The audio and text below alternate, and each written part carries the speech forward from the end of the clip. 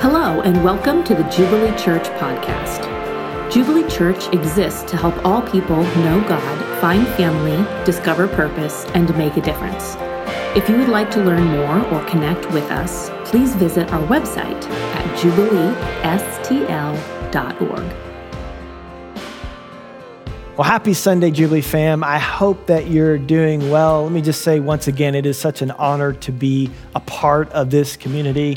I love you guys. I think about you often, pray for you often, and it's really exciting to be opening up the book of Philippians together. This is our new sermon series. We're just going to walk through the book of Philippians for the next 9 weeks. And the context of this letter, and the reason why we are going through this letter, is that this is all about joy. But joy in the midst of difficult circumstances. Because the context here, again, is Paul, the writer, the author, the planter of this church, is in prison and probably facing execution. And the Christians are probably getting ready to experience more and more persecution as they follow Jesus. So they're beginning to have, they're tense, they're on edge, and they're at risk at losing their joy. Well, maybe in 2020, you're on edge, you're tense, and you are at risk at losing your joy. Well, Paul writes this letter to encourage these believers to restore their joy. He wrote 4 letters from prison, and this letter by far is the most encouraging. So I'm praying and believing and trusting that this letter is going to just bring encouragement into your life and bring encouragement into this church. And the first 11 verses, which we'll tackle today, the real key theme subject to this passage is the joy of partnership through the church. Joy of partnership through the church. So we're going to pick it up in verse 1 and just walk through these 11 verses together. So he starts off by saying, Paul and Timothy, servants of Christ Jesus, to all the saints in Christ Jesus who are at Philippi with the overseers and deacons. Now, even in this introduction, we can learn something about joy because the way that we position ourselves before God and others is going to determine a lot the joy that we experience. And notice that Paul positions himself as a servant of Christ Jesus. He doesn't call himself, I'm the Apostle Paul, I am Pastor Paul. He positions himself in a place of humility before God and others as a servant of Christ Jesus, which is really key for you and I when we get in those places in our life where we hope life will be like this, but what we experience is life like this. What do we do with that gap? When life is painful, when life is confusing and it doesn't make sense, in those moments, will we fill that gap with humility, which will lead to reverence and awe and worship of Jesus, or will it lead to entitlement, which will lead to bitterness and discouragement? So we can either look up at God and say, God, what are you doing? Potter, what are you doing? Me, the clay. I don't like how you're molding me. I don't like how my life is turning out. I don't like it. I'm angry. I'm disappointed. I'm bitter. This is confusing. This is painful. This is unacceptable. Or will we say, God, you know what? I don't get this. This is confusing to me. I am bewildered. But I'm mindful of Isaiah 55 that says, your ways are higher than my ways. I'm going to recognize that you're greater, that you're better, that you're bigger. And I trust that you're good. I trust that you're going to turn out all things for my good. And I fill that knowledge gap with worship. Blessed be your name is what we say. Brothers and sisters, 2020 should humble us. It should bring us to this place where we are humbled before our God. I go around town and I see these signs that are meant to try to encourage us. And I don't know if you've seen them. They say, you got this. You got this. Let me just say with a heart full of love and compassion that no, we don't. You don't have this. I don't have this. I'm not omniscient. You're not omniscient. You're not you're not in control. We're not in control. But listen, He is. He is all powerful. He is all knowing, and He is good. And we should fill that gap with reverence and all. We referred to Hebrews 12 over the summer quite a bit. And it's this passage where it talks about how Jesus will once again shake the earth to shake what can be shaken so that what can't be shaken would remain, that is Christ. And in 2020, we've been shaken. Now, but notice though that where this leads, it leads to worship. It says in verse 28, therefore let us be grateful for receiving a kingdom that cannot be shaken. That's what's happening. And thus let us offer to God acceptable worship with reverence and awe. To remain joyful in all circumstances, even when we are on edge. We must fill that gap between what we want our life to be and the life that we experience. We need to learn to fill that gap with humility by saying, hey, we're a servant of Christ. To fill that gap with humility that will lead to worship and reverence and awe, not entitlement, which leads to bitterness and discouragement. Your sense of gratitude, you must be a grateful person in order to be a worshiper of God. And your sense of gratitude begins where your sense of entitlement ends. So let's fill that gap with humility. Great lesson from the very beginning. Say, God, you're the potter, I'm the clay. I'm happy with whatever you do. I don't understand it, I don't get it, but I want to fill that gap with worship. So we are servants, but Paul also says that we are saints, that we are, nothing can pluck us from his hand because we are secure in God. Again, not from our performance. We talked a lot about this last week, that we are saints, not because of what we've done, but because of what he's done. And our security comes from that. You see, the enemy is going to want to get your eyes off him and get your eyes on yourself. And so if you look to your performance, you see that you don't measure up, that you're not what you're supposed to be. You may put off an image, but when it's just you and your thoughts, you know that you're not who you're supposed to be. And that will cause you to shrink back. It'll cause you to fear. It'll cause you to not feel accepted, to not feel loved, to not feel close to God. But knowing that you're a servant, so you're humble. And after all, Jesus took on the form of a servant. He said, I've not come to be served, but to serve. So we're in good company when we take on this identity of a servant. But we're also saints. We're set apart. We're holy. We're accepted. We're loved, not based upon what we've done, but based upon what he has done. And then he finishes up his introduction by letting us know our source of grace and peace. It says, grace to you and peace from God. Do we get our peace from social media? No. Do we get our peace from what we see, what's going on in the world? Absolutely not. Our source of peace, our source of grace comes from God. We need to be those who log into God. We focus in on him. We're reading his word. We're developing that relationship with him because that is where our source of peace, that is our source of joy. And then he goes on in verse 3. He says, I thank my God. So he's thanking God in all my remembrance of you, always in every prayer of mine for you, all making my prayer with joy. So he's praying all the time with joy because of your partnership in the gospel from the first day until now. So Paul is thanking God for them. He views them as a gift. And we say that all the time here at Jubilee Church. We believe everyone has a gift and is a gift. And where does every good and perfect gift come from? It comes from the Father above. So when we receive encouragement from each other, when we receive grace from one another, when anyone does anything, we're like, man, that person's so great. We are grateful for them, but we are grateful to God. We're grateful for people. They are gifts. And that gratitude, it leads to worship. It leads to the source.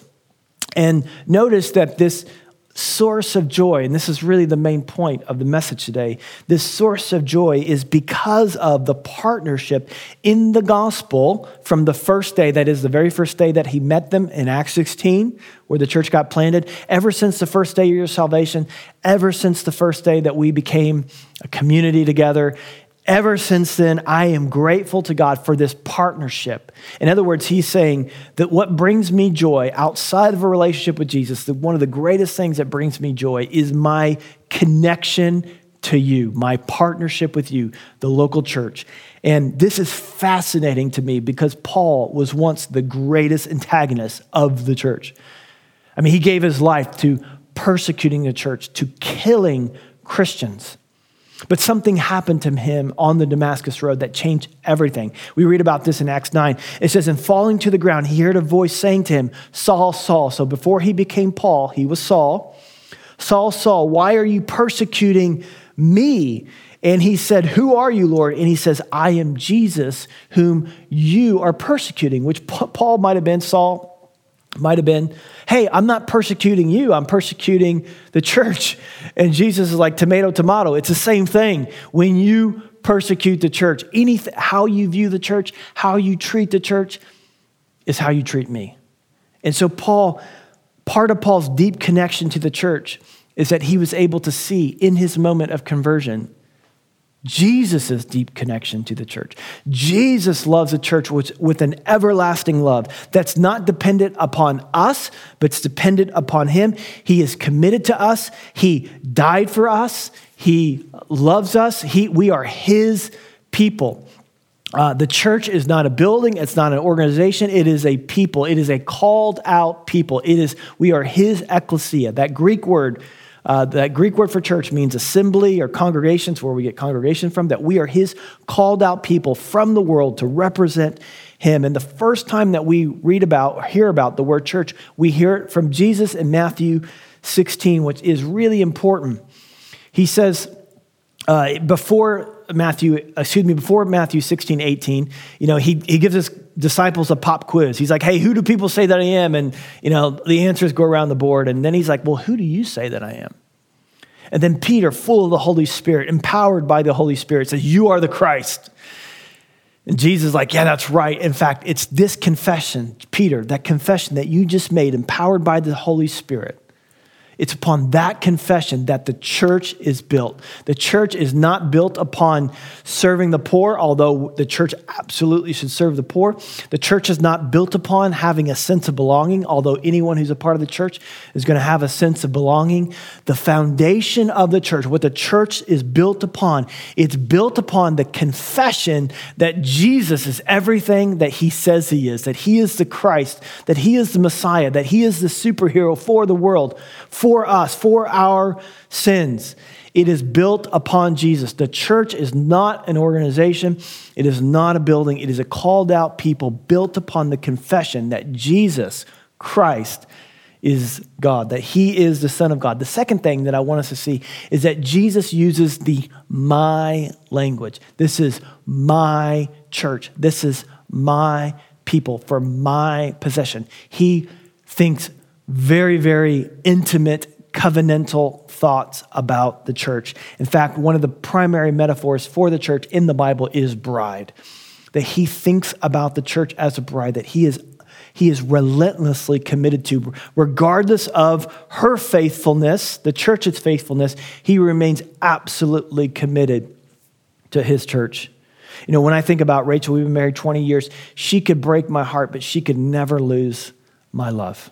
I am committed to her. My love is committed to her. It is not, I love her and I'm with her forever. And I know that Jesus thinks about the church like a million times more than that. And it just blows my mind how he thinks about us.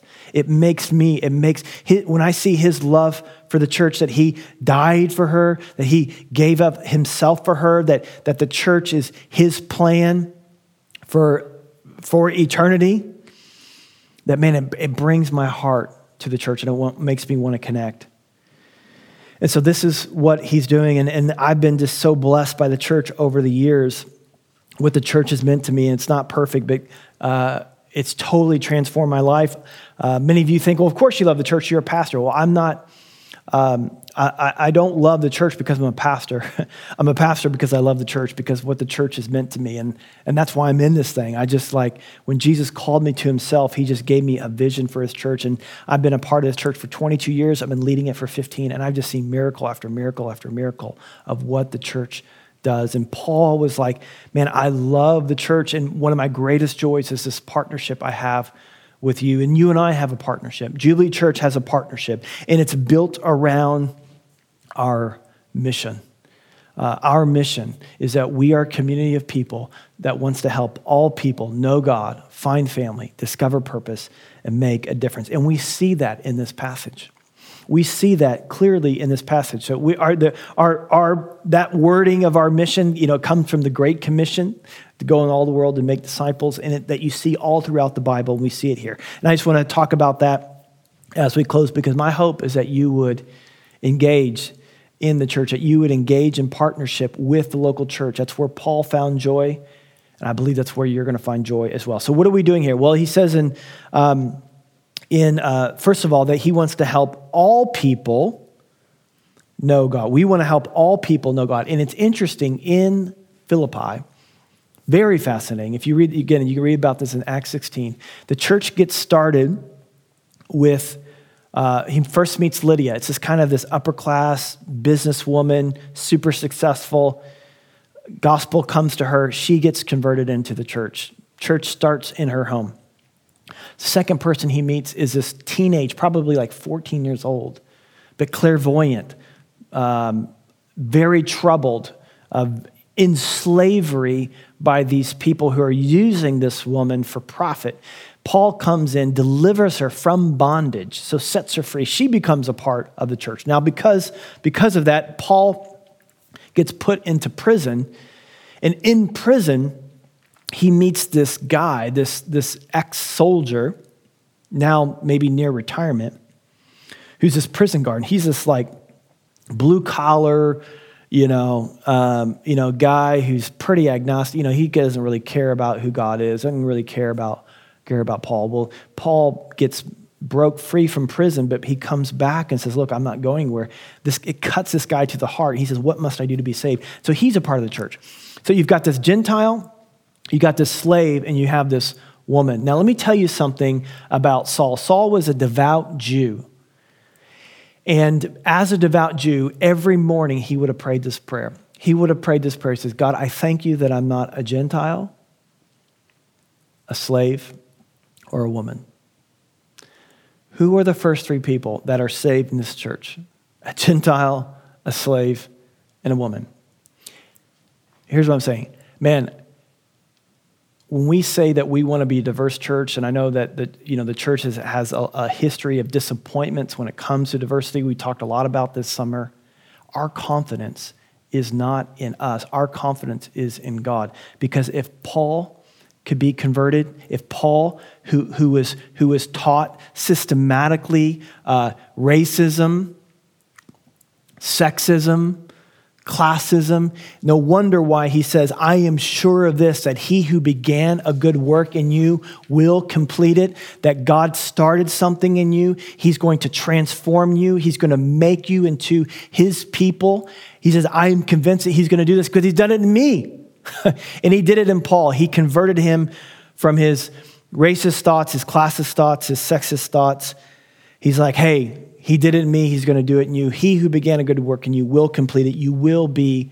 This will be for all people." So we are a community of people like in Philippi. We want all people to know God. And that's what he says next. He says, this is what our partnership is about. Our partnership, this diverse group of people, our partnership is to help people know God. That's why he says, in defense and confirmation of the gospel. Thank you, he says, for joining me in defense and confirmation of the gospel. And we do that in word and deed.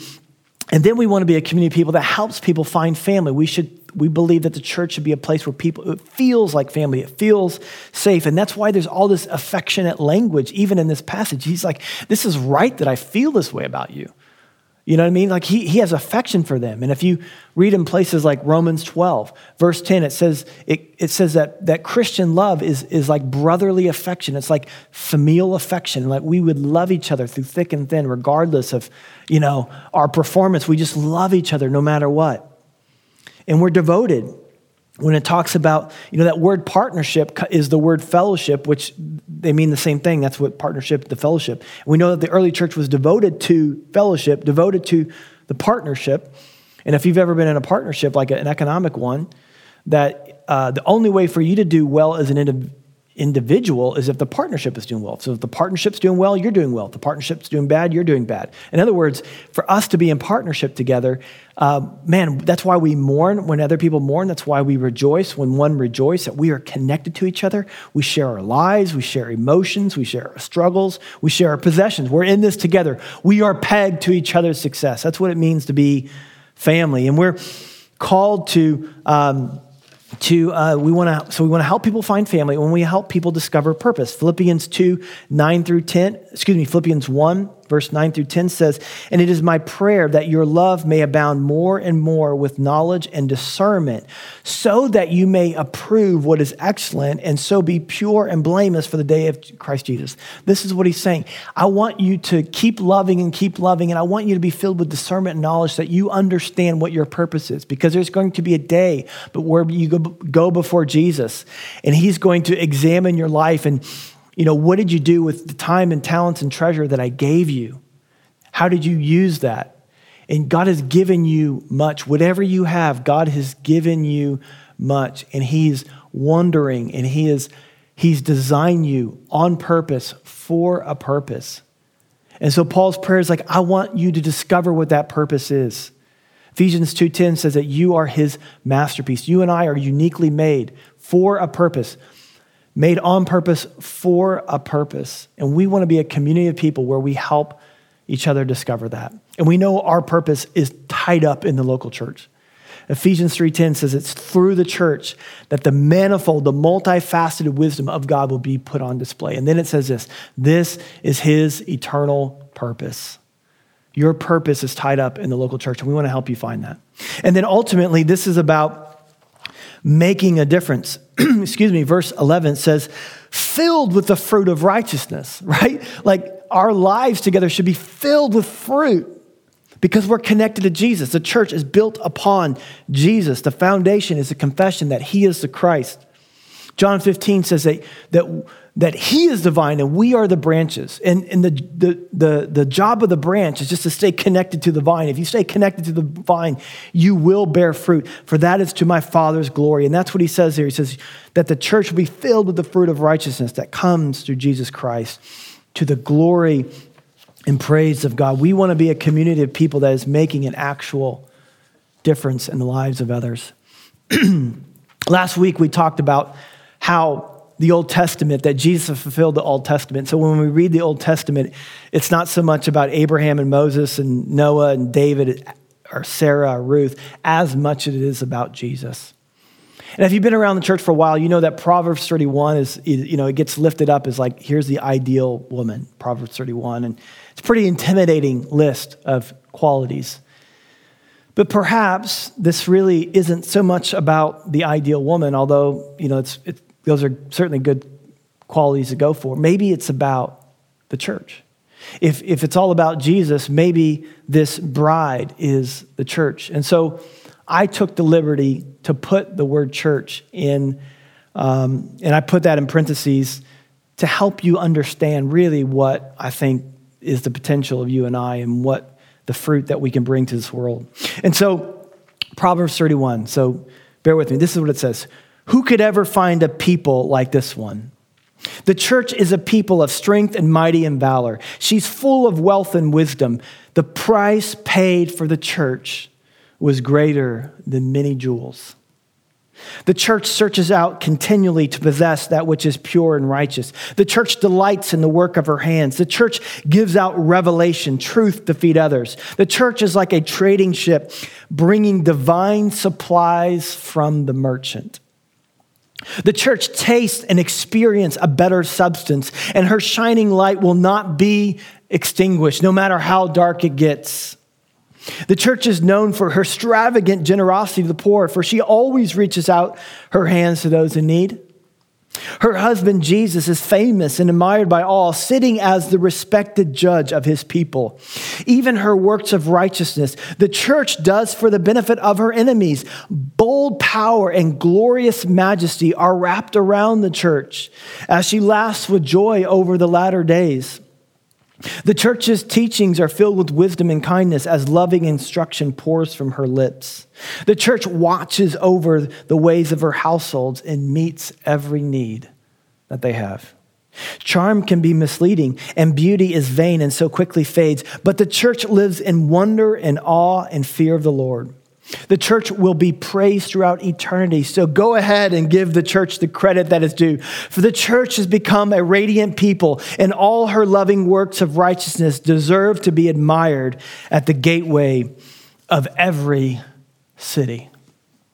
The church is the hope of the world. This is God's plan A. We are meant to be his light and salt, bringing hope to the world.